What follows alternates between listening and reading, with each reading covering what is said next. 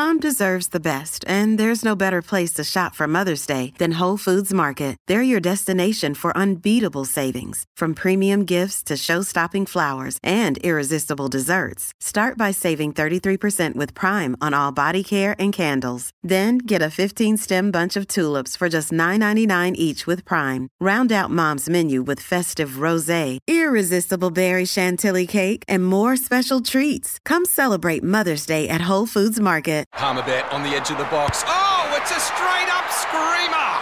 Download our app today and enjoy straight-up screamers this FIFA World Cup with great odds, great promos and same-game multi at Palmerbet. Gamble responsibly. For Gamblers' Help, call 1-800-858-858. Hi there, it's Timmy Manor and welcome to the Spirit of Sport right here on 1170 SEN. Joining me tonight, as he does every week, my partner in crime, Benny Little. Right here. Yeah, we play great songs. We speak to some amazing figures in sport from the past and present. And our special guest this week, he's played 266 games in the NRL for the Dragons, highlighted by winning the 2010 Premiership over the Sydney Roosters. In his illustrious 12-year career, he's the third most capped Dragon of all time and the third highest try score for the club. Known as one of the good guys in rugby league, our guest also represented New Zealand on 33 occasions. Oof. And is remembered as one of the most consistent and beloved players of his generation. Tonight, my guest on the Spirit of Sport is none other than NRL legend himself, Jason Nightingale. Gypsy, thanks for joining us, mate. Mate, absolute pleasure. That was a great intro. No starters, no nothing, and I really appreciate that you put all that effort in. Yeah, thank you. Yeah, you and I had run through my intro so well that you finally nailed it. Thanks for sending this through to me earlier, mate. Did your wife write that, or was that straight from you? That's straight from me. So Timmy and I have been practicing Yeah. that for a couple of weeks now. He said, "I want you to get me on my show," and I said, "Look, mate, it would be my pleasure, but here are the parameters. Yeah. We've got a 2-week training course on how to best intro myself." Yeah, so we've been working really hard on that, but I think we got there. Yeah. You know what? Going through those numbers, it's actually Yeah. it took me back a bit. I didn't realise how much you've achieved in the game. I knew the two main things everyone wants to do: play for their country, win a comp. You've done that, which you've ticked pretty much everything you could do. You've done.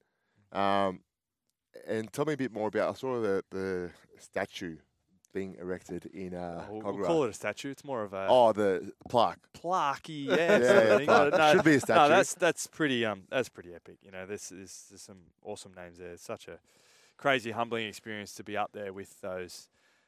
Like, you know, our club has had some legends. I know parodied, legendary teams in the 80s, but the Dragons have had some unbeatable teams and the players that have played with them. So to even be up in lights alongside of those guys and do it with two of my teammates I played a lot of my career with was really special, and especially for, family. My kids are young, and I have to show them replays on KO. Thanks to them for finally going back and throw back to the old school games when we used to play the Eels and Timmy was running around. But no, I think it's pretty cool to have that experience and something that we talk about legacy and all those numbers, and that they're great to have. But to share experiences with your children, that's probably more special than it all.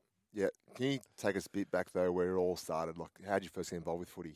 Just got taken down to Renown Park to have a run around. I think it was about 7 or 8. Lived in New Zealand, came across it 6 or 7, and started playing rugby league down the park, and a couple of years into it, moved back to New Zealand, played rugby there, and came back over, and so a bit of a back and forth from New Zealand and back, and just like rugby league was always a great foundation for myself to be able to spend time. Just away and playing with your friends. I'm sure you get those sort of same memories. Why'd you go league and not union? Well, in New Zealand, rugby's amazing. Like you play barefoot in the town I lived in Waikato. Yeah. Waikato. Around the mud. Yeah. So not far from Hamilton. Yeah. Bay of Plenty is where I claim. That's the beautiful part of New Zealand. My grandparents live there. But just playing that grassroots sort of style. The same thing we have here in league in Australia. They have that in rugby in New Zealand, and that connection. So coming back to that, it was rugby league's the sort of thing that has that grassroots connection to playing with your mates. So that's why. Here it's much more fun to play as a kid. And I loved it. I loved it before I went over, and they didn't have it. They didn't have league in my town I lived in. So it's just that connection. So is Waikato your junior club? Did you play there? Or? Morrinsville was like a little town. Okay, There's the rugby there. Actually, Waikato's the area, so the region. It's like the state, but they're not really states. I played against Waikato once. Did you? Yeah, so we went. It was a under-17s Parramatta Eels tour. Yeah. We started in Auckland, went down to Hamilton, stayed there, played against Waikato, went down to Taranaki. Played against them. Isaac Luke and the boys. Yeah, they were all the way down to Wellington. So beautiful part of the world. Hamilton's a bit quiet. It reminds me of like a country town in. Yeah, so Hamilton was it is a country town, but it's like that's the city of Waikato. So you can imagine what the actual country towns look like there. We were living in Morrinsville. One of those is about maybe 8,000 people live there. Very dairy farm, but still got some family there, and a lot of good memories from that grassroots rugby union as well as I do for grassroots rugby league over here. How old were you when you realised I could make a career out of this? Maybe. Oh, look, I don't know. You sort of like score heaps of tries in a game, and you think you can do it when you're 7. So I reckon that it's probably the moment. Playing rugby in New Zealand was where I really decided I want to play for New Zealand. I didn't know it was the whole want to be an All Black sort of thing, and you have that. It's ingrained in you. I was playing rugby in New Zealand as a 10-year-old, going, scored 5 tries today. I'm going to play for the All Blacks later. Yeah. So that point when you're a kid, you're so optimistic. You just think it's easy, and you just go, I'll play for the All Blacks. I saw that guy did it. Yeah. Saw Dan Carter did it, and why not? So that was probably the moment where you're sort of kid and get that ambition. Yeah. And then come back. It wasn't until I was pretty average, all the way through juniors. And I was going to ask you, were you a standard? Like, were people looking at you and he's going to make it one day? No. So I think that's I came in under 20s, and we were all my mates that I played SG ball with. The good sort of 5 were already up in flag in the 20s. So the Toyota Cup. Old Toyota Cup, whatever it's called now, flag. It's back to Jersey flag. So they were up there already, and I was playing still clubland, and they made me trial. Well, they didn't make me trial. I wasn't contracted, so I had to trial in my local area where I played Matthews Cup, SG ball both years, and then I had to trial to the thing, and I made it through the trial, played well. I had my mate was reffing, and that helped. He let me get away with a few things, and then made the training trial. Went and played at Wollongong on a training trial, trained with lots of Brett and Josh Morris, and had a lot of good players there. We had sort of about 11 players that went on to play grade, and that was really where it stepped up, and I realised that you couldn't just cruise and be okay. And I went up to Manly and trialled for them as well because I wanted to hedge my bets just in case. I'm sure that stage where we're young battlers, not a standout, and so decided to turn down a contract at Manly and played on a training trial to get through our 20s team. And that team was great. It was full of people. Was that Sowie's team? Sowie's team was. They were at the Roosters the year before. We were the year after. Right. We were the year after.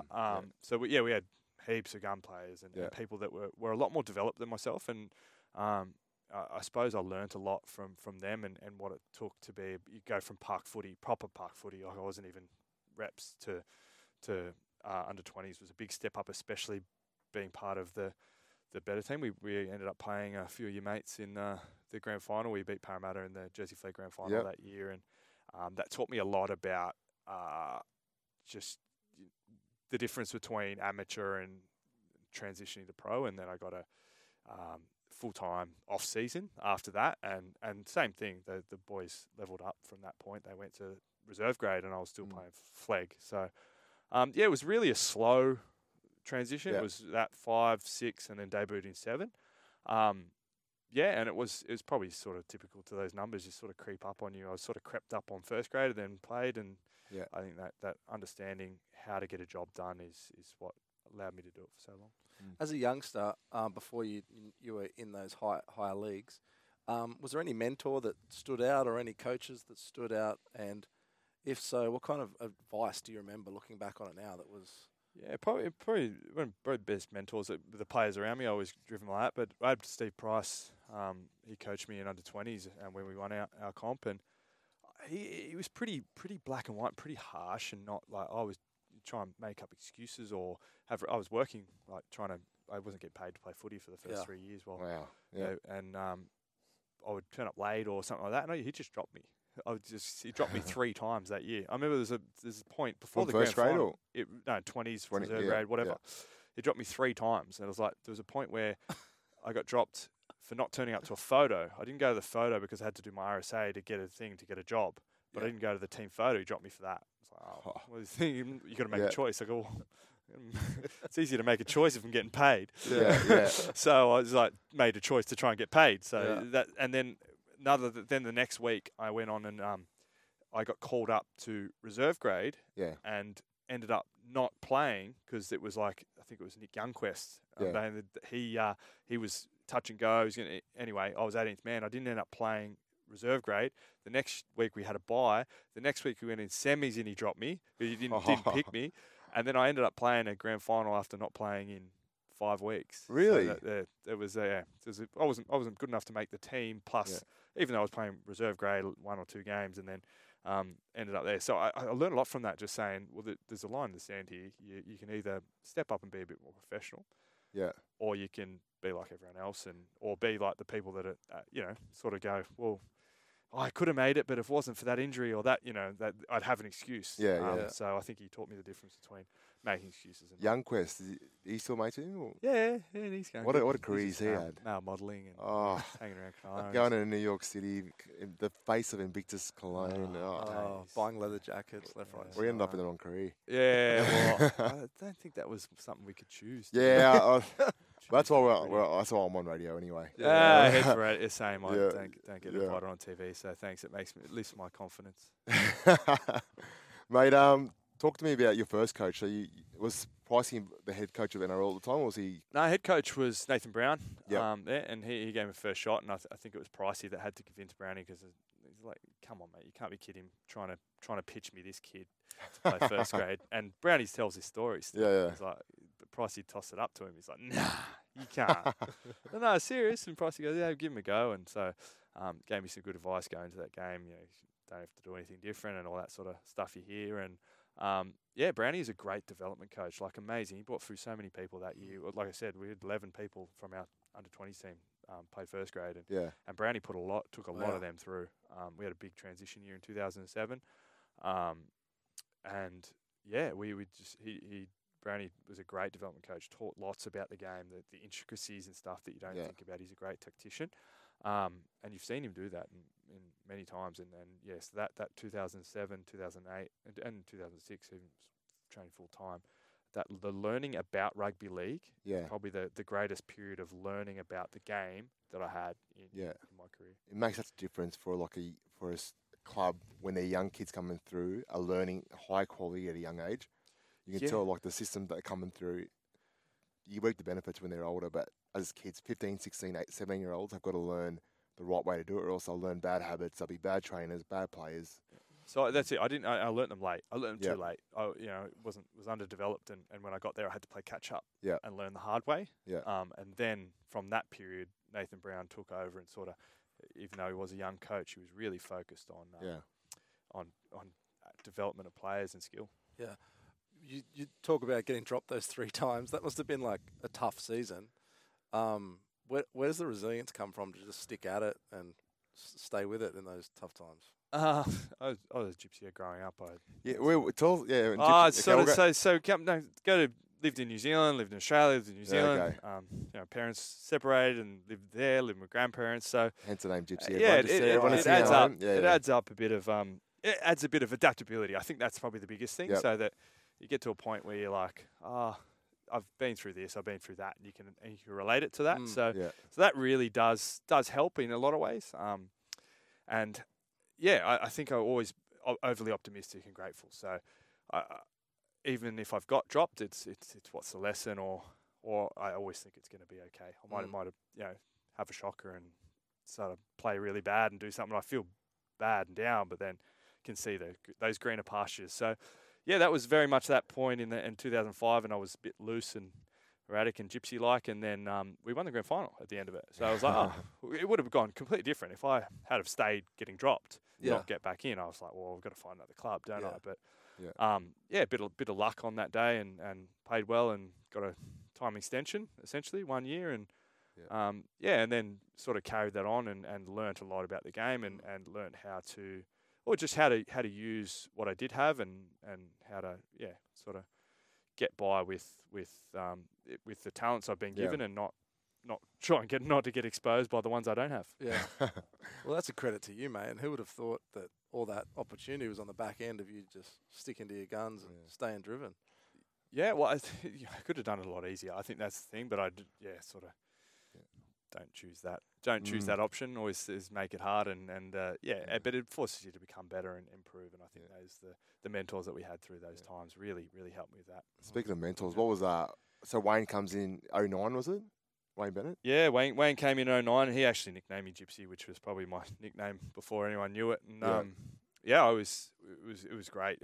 He came in and just put us through this ultimate torture army camp. You would have done ones like that where you're just like, it's just So those ones where we were like, I was like, what is this? Like we're carrying logs for 30 kilometres and all this sort of stuff, and it was just all ultimately. You know what? As bad as it was, when I look back at it now, I'm like, if you told me at the start of that camp we're going to do this, and you say, no, you can't do that, and they just thrust it on you, and it's rewarding now. You look back at it, but at the time, it's torture. It's torture, and you think it defies logic. And what it does go and do is probably like that moment builds a resilience because you can think back to that time and go, oh well, I did that, I can do this, and I think that's a lot. Those lessons from life, whether they be physical, mental, or emotional, they all go to building your next steps and build resilience. And if you have that understanding, ideally you don't need those sort of military camps or hard times to get to that. But the reality is, as humans, we avoid the hard times until we have to take them on. And so that was a pretty big eye opener. It started there, and Wayne dropped me in 2009 as well. We had Brett Morris and Wendell on the wings, and he nicknamed me Gypsy when just the way I played and be on the field, but I was semi-homeless for a bit there. I was in between houses. This is a good example of an aloof nature. I had Craig Young was running the Dragons house, had a few teammates, and that was great. It was in my home suburb. I grew up in Oatley, and my parents moved back to New Zealand. My sister moved back to New Zealand, and I jumped around and I said, look, in my contract, I'll take that 10 grand, but you've got to give me a discount and rent in Oatley. So I was like, yeah, sweet. They gave me that. I had it for 2 years. It was great. Yeah. So living in a footy house in the suburb I grew up in, it was perfect. It was perfect for most things. But then they moved all the training down to Wollongong. Yeah. So Craig Young goes, look, mate, it's November now, so no one's living in the house now. It's just you and whoever these guys are, that your mates that you got living with you. So we're going to close your footy house. So no worries, I'll get around to that. I'll fix it. Anyway, the removalist truck turns up in January. I've done nothing. I was like, oh no, what do you mean? So I started dating my girlfriend, now wife. Smart. So I stayed at her house for a little bit. Did you date her and marry her just so you can have a house? Yeah. Mate, there's pretty desperate times when you walk out and you're like, I got my old Ford Falcon there. I'm like, I could probably live in this for a bit. I stayed a couple of mates down and stayed at their house. And this is when you're playing first grade? Yeah, I was 3 years in. Wow. Yeah, right. So, that was where he picked up on it one day. He's like, where are you living? We'll sort of stay at couch surfing. Yeah, Paddington a bit, but I was at one of the boys' houses that stays in Wollongong, and it's like, what's going on? Yeah. Well, just going back to the army camp, you went on army camp, and then you won a comp. We went on army camp and got a wooden spoon, so it's a bit different for everyone else. We went in 09, and we lost 09, and then so the senior players, Dean Young and Coops and that were like, it's because we did the army camp, Wayne. We got too tired by the end of the year. They were thinking about those 20. So anyway, we did another army camp, but it was a stitch up. Like it was good. So they did we're doing the same thing. We started out exactly the same, and they cut it short and took us. I heard about that. Yeah, Justin Paul was telling us. Oh yeah, Pori. Yeah. Yeah, he came in 2010, and he was like so excited that you guys were going on an army camp again. Yeah. And then he found out it was cut short, and he was blowing up like last year we did this, and this. And oh yeah, that's right. Yeah, because he missed out, so he just wanted to hear how hard it was while he was at Paragon. Yeah, that's typical with Pori. Yeah. Mate, so tell me about the grand final. I think there's many similarities with being at Parramatta. We had that. We haven't won a grand final since '86. We have that. Yeah, we still have that. I'm not playing anymore, so you're still there, mate. You still won. You still won. But we haven't won a comp since '86. And there was just that feeling of you just know the whole season will explode when they win it. You guys were in a similar boat. How long was the the gap between you guys winning a comp? Less than yours. Yeah. But, 79. It was 79 to 2010, so 31. Wow. Yeah. What was that like? Yeah, it was awesome. We've been in, the longest people have been involved in that was sort of 8-9 years, and they had a little stage in 2005-6 where they had gun teams, 4-5-6. They had gun teams. I think they had another one earlier than that, so they were pretty star-studded and were carrying a lot of expectation because of that. So they had a bit of that baggage, and then any fan that was the fans that were born after the 70s that didn't see the glory, they were still old enough to tell us what they thought and what to do. Yeah. So they didn't get to experience, but their parents told them all about how good the Dragons were. You got to follow this team. They win 11 straight premierships. Don't go for anyone else. Yep.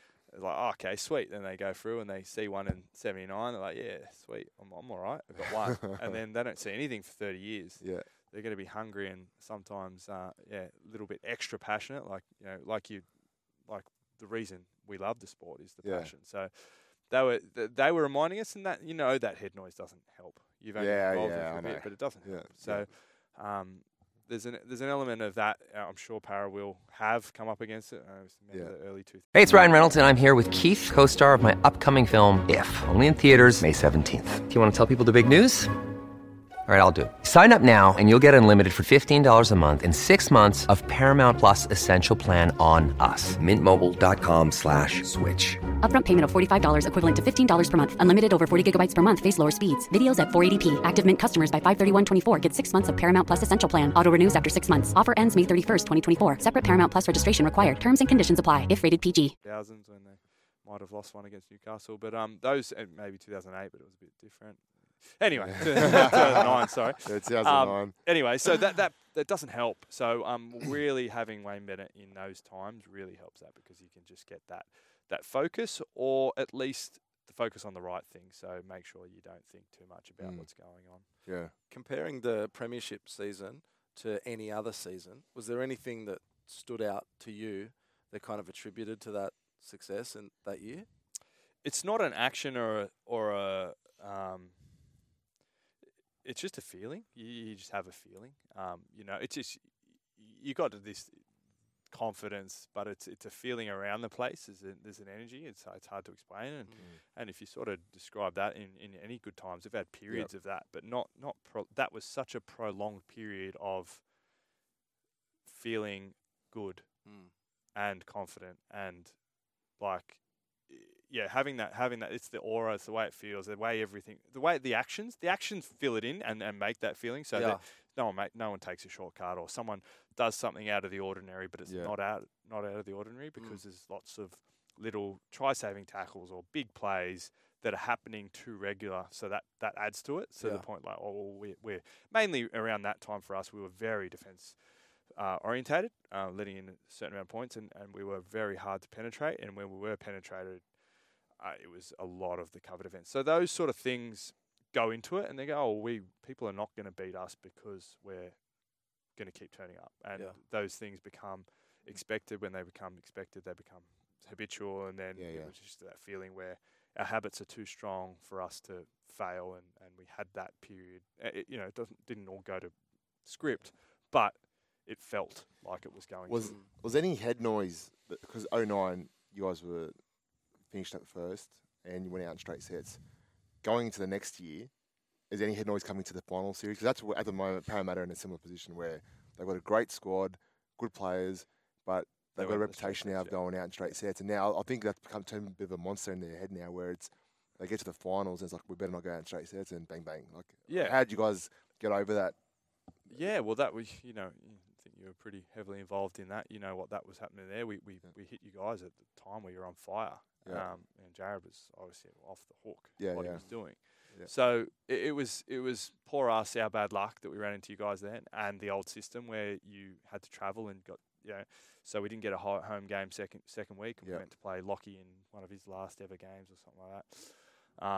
So they were up for it, and you guys were on fire, and it was just a bit of that was probably the time where you're like, we weren't as good as we were. We probably weren't ready for this. It came a bit too quick. In the first year that Wayne was coaching. And the next year, was it in the back of your mind at all? We picked ourselves up off the canvas really quickly. Yeah. It was pretty.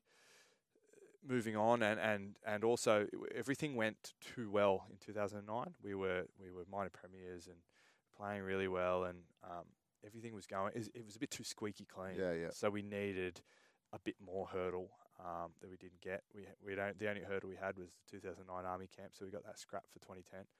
And it was that sort of slap in the face to go, yeah, well, you're feeling that good and everything was going sweet, but you still lost.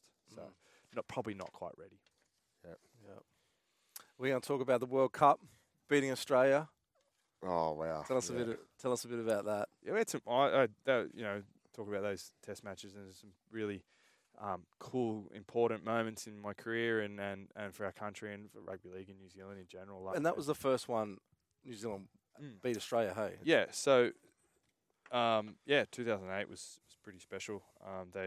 We had Wayne Bennett was coaching us before he took us to Dragons, and mate, just a squad full of people willing to have a crack and doing the right things. Yeah. Same thing. Had that sort of feeling, and I think we got beaten by them in some sort of game in the season where it was like a bit, oh well, doesn't really matter. Like exactly. it's okay. Maybe, Same thing. We had that feeling, and it's like Yeah. different times. The underdog tag really helps. Yeah. And that inner belief that was created, and Steve Kearney did a great job of that, and Wayne was part of that, helping him in the background there. So, it all fell into line, and I think it really just showed that we could do it. And we had some really golden periods through there throughout my career, and run again in 2010 Four Nations. We had a great golden period. We were number one in the world in 15, 16, I think it was. So. Yeah, but I reckon a lot of confidence was built out of that 2008. That was a long time ago now, and just showed, a lot of people that follow our game that it could be done, and I think looking at other countries that are sort of doing similar in Tonga and those sort of things, the potential, I think it opens up the global game a bit more. Was there anything practical that changed? You talk about some of the intangibles. Was there anything like practical or coaching wise in the lead up behind the scenes that stood out about that year, or was it just the right team, right? New Zealand Rugby League had new CEO, so that they really changed a lot of what they were doing there. So they put on the Scotsman, and he was really good. So he built all these values out and that sort of thing, and hired Stephen Kearney, and hired Wayne to help him, and put a good team around him. Had a good bunch of blokes, and then the players were sort of, had Benji and we had a great sort of squad that we're building towards that. So all those sort of things you fell in line. But I suppose that's the first time in professional sporting organisation where I saw the back end of the business to pull the right strings for the business to become successful, and I reckon that really changed got me intrigued into the back runnings of how sports work and how the business of sport operates. So that was probably part of it, and I'd never sort of attribute that to anything else, but I saw that happen. He came in and presented the values and the core vision of the company, of the New Zealand Rugby League, and what they were doing to help the community and therefore help us succeed. And that was pretty awesome. Well, that leads me into the next topic I want to talk to you about. Your post-football career. We're going to spend some time on that, but I want to see. We have a premiere segment in this show. It's called 60 Seconds Blitz with Blitz, and I'm just going to pump you for 60 seconds. Full of questions, and you just got to answer. Can I go yes or no, true or false? No, you got to answer. It's got to come from the heart. It's got to come direct. And this is 60 seconds blitz with Blitz. Okay, you ready? Favorite food? Sushi. What was the thing growing up that your parents were most irritated by? No, they're easy going. Nothing. Best investment? Property. Worst investment you've ever made? Clothes. Okay, if you had 50K to go start a business, what business would you start? Coffee shop. No. Definitely not. It's a community thing. Yeah, cool. What What's something that no one would know about you? Favorite colour's green. Okay. Do you do anything weird routinely? Anything. Everything. Everything weird routinely, and it's because there's no routine to it. Okay. First date you went on with your wife? We met at the Eastern. It's a beautiful place. Okay.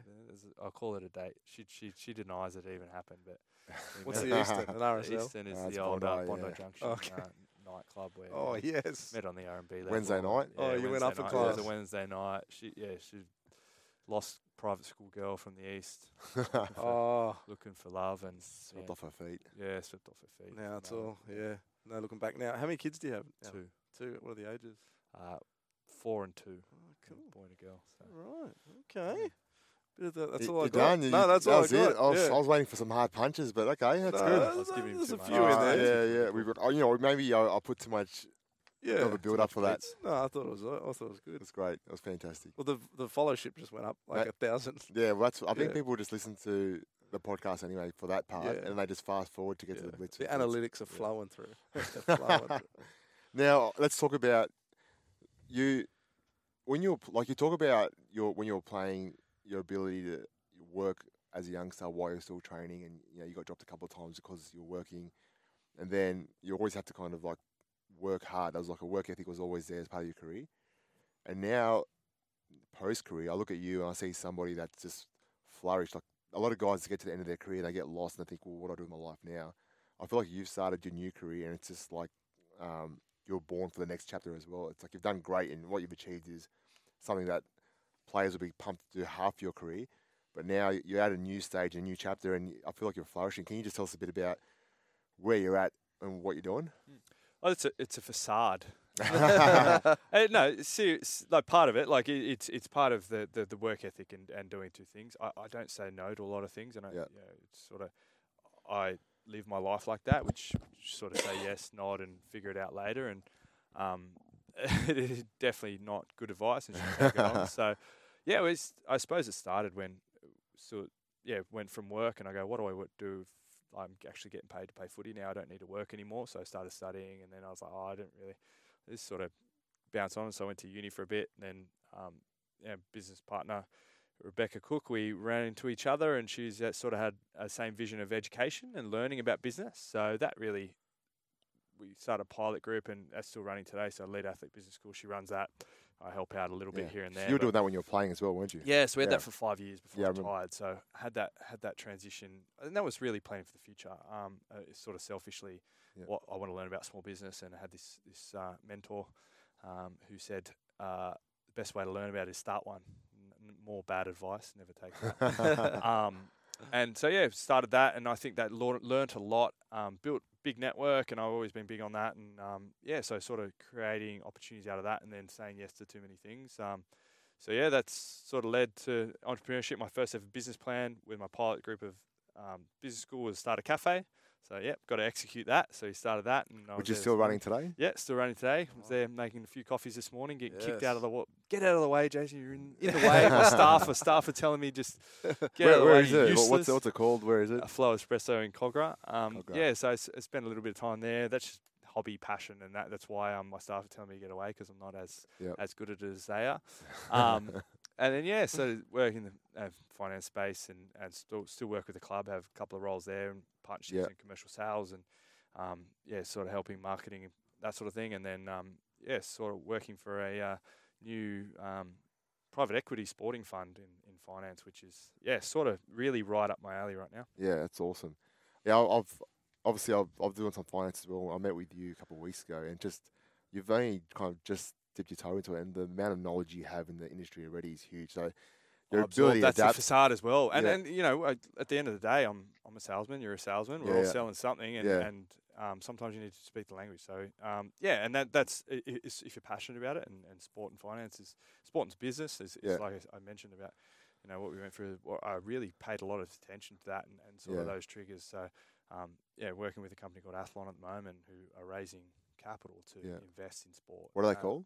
Athlon. Yeah, Athlon. So they're raising capital at the moment to invest in sport and sort of these triggers of understanding commercial and all those sort of things, but also areas, countries, divisions, and all the back end that I suppose if you've got a gap in our knowledge or a benefit of our knowledge, it's if you paid attention. I know you've done some commercial stuff for the Eels and that sort of thing. If you pay attention, you get a better view than anyone else on the outside gets of how the business of sport works. Yeah, I think being an athlete gives you an advantage as well in terms of your work ethic, because I remember when I first retired, my first day at the office was a Monday morning, and it's like first day of school, getting ready, and the first 40 minutes, the whole office is chatting about their weekend and what do you get up to. And I remember thinking, look, we're on the clock now, like we should be like working, but it took me a bit to adapt to realise that obviously that it's not like footy where you clock on and when you're at work it's bang bang bang bang, you're on the whole time. So learning to we've never been scared of hard work either. Like you said, you struggle to say no. It's because you're not scared to have a go and be busy. Like people aren't, we're not scared to. Yeah, so it's to be honest, I don't manage it well. Like I manage anything well, but sort of just try and throw as much energy as you can at it and be as good person. I think foundations of everything I try and work with is relationship building. That's always been all about. So try and be as good a person as you can be and help people as much as you can, and that'll come back to you. And that's how the world of business works. And I'm glad that skill transfers because. No one does that better than probably people that have been in a professional sporting team environment. Do you know what you want to be when you grow up? in 5 years' time, what do you see yourself doing? Absolutely no idea. I know I like what I'm doing, and that's probably the problem, that I've got sort of three things going. I like them all, but I can't nail them all. So finding a way to nail one thing would be ideal, but I don't think that's in my DNA and hasn't been part of the picture. But if you can almost draw a line, and they get all kind of connected in a way, like you're working in partnership with the club. And all of a sudden now you're working at a capital that's raising money for sport, and the corporate side of sport now more than most people would. Yeah, it's connected by people, sport, and business. Yeah, so it's the way, and we've been exposed to that throughout a playing career. You're just probably not as aware of it, and if you become aware of it, you can find a way to use it to your advantage. So those four things, and running by values, so business partner, big value session, and who are you, so that you can make all those decisions. It doesn't really matter what you're doing as long as you are guided by who you are, your own identity. That's not you as a footballer, not you as it's you as a person. Yeah. You talk about a lot of moving plates and your capacity growing and things like that. What do you do when you feel overwhelmed or you've got too much on your plate and you just kind of need to get organised? Is there anything you do to stop and get your head around it? My wife is super, super organised. So, I try and take a leaf out of her book and get organised. It's the only way to free. Talk to all my friends. I just sit there and blah blah blah blah blah. I just need you 10 minutes to listen to me. And then what can I do for you? And spend the other time calling. So that relationship and bouncing those sort of things.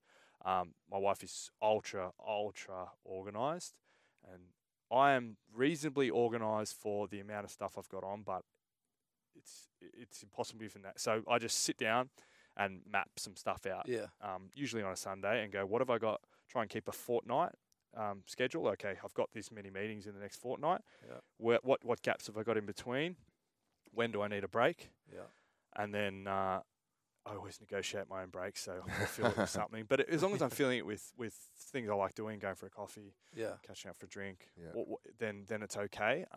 And then family. What have we got on? So that's working that with my wife's probably the biggest thing. She's super organised and sends me calendar invites for everything. I never know what I'm accepting. But that's probably the biggest thing I do to get less overwhelmed is try and get organised, but things get out of hand. Plenty and talking to mates is so helpful, isn't it? Like it is. Time to process, and have you found that beneficial for you? Yeah, I think it's breaking that up into, during my career, it was having friends outside of footy. I love my teammates and that sort of thing, but I think having a core group of mates outside of that, I was lucky enough, I suppose, for Timmy's the same, to stay living in the area where you also grew up. So you've got these friends that you've had for a long time. You build on that. That's something that only people that grew up in Sydney or Brisbane and play for Brisbane or Sydney teams. So having that really is a big advantage for I think your sort of whole life.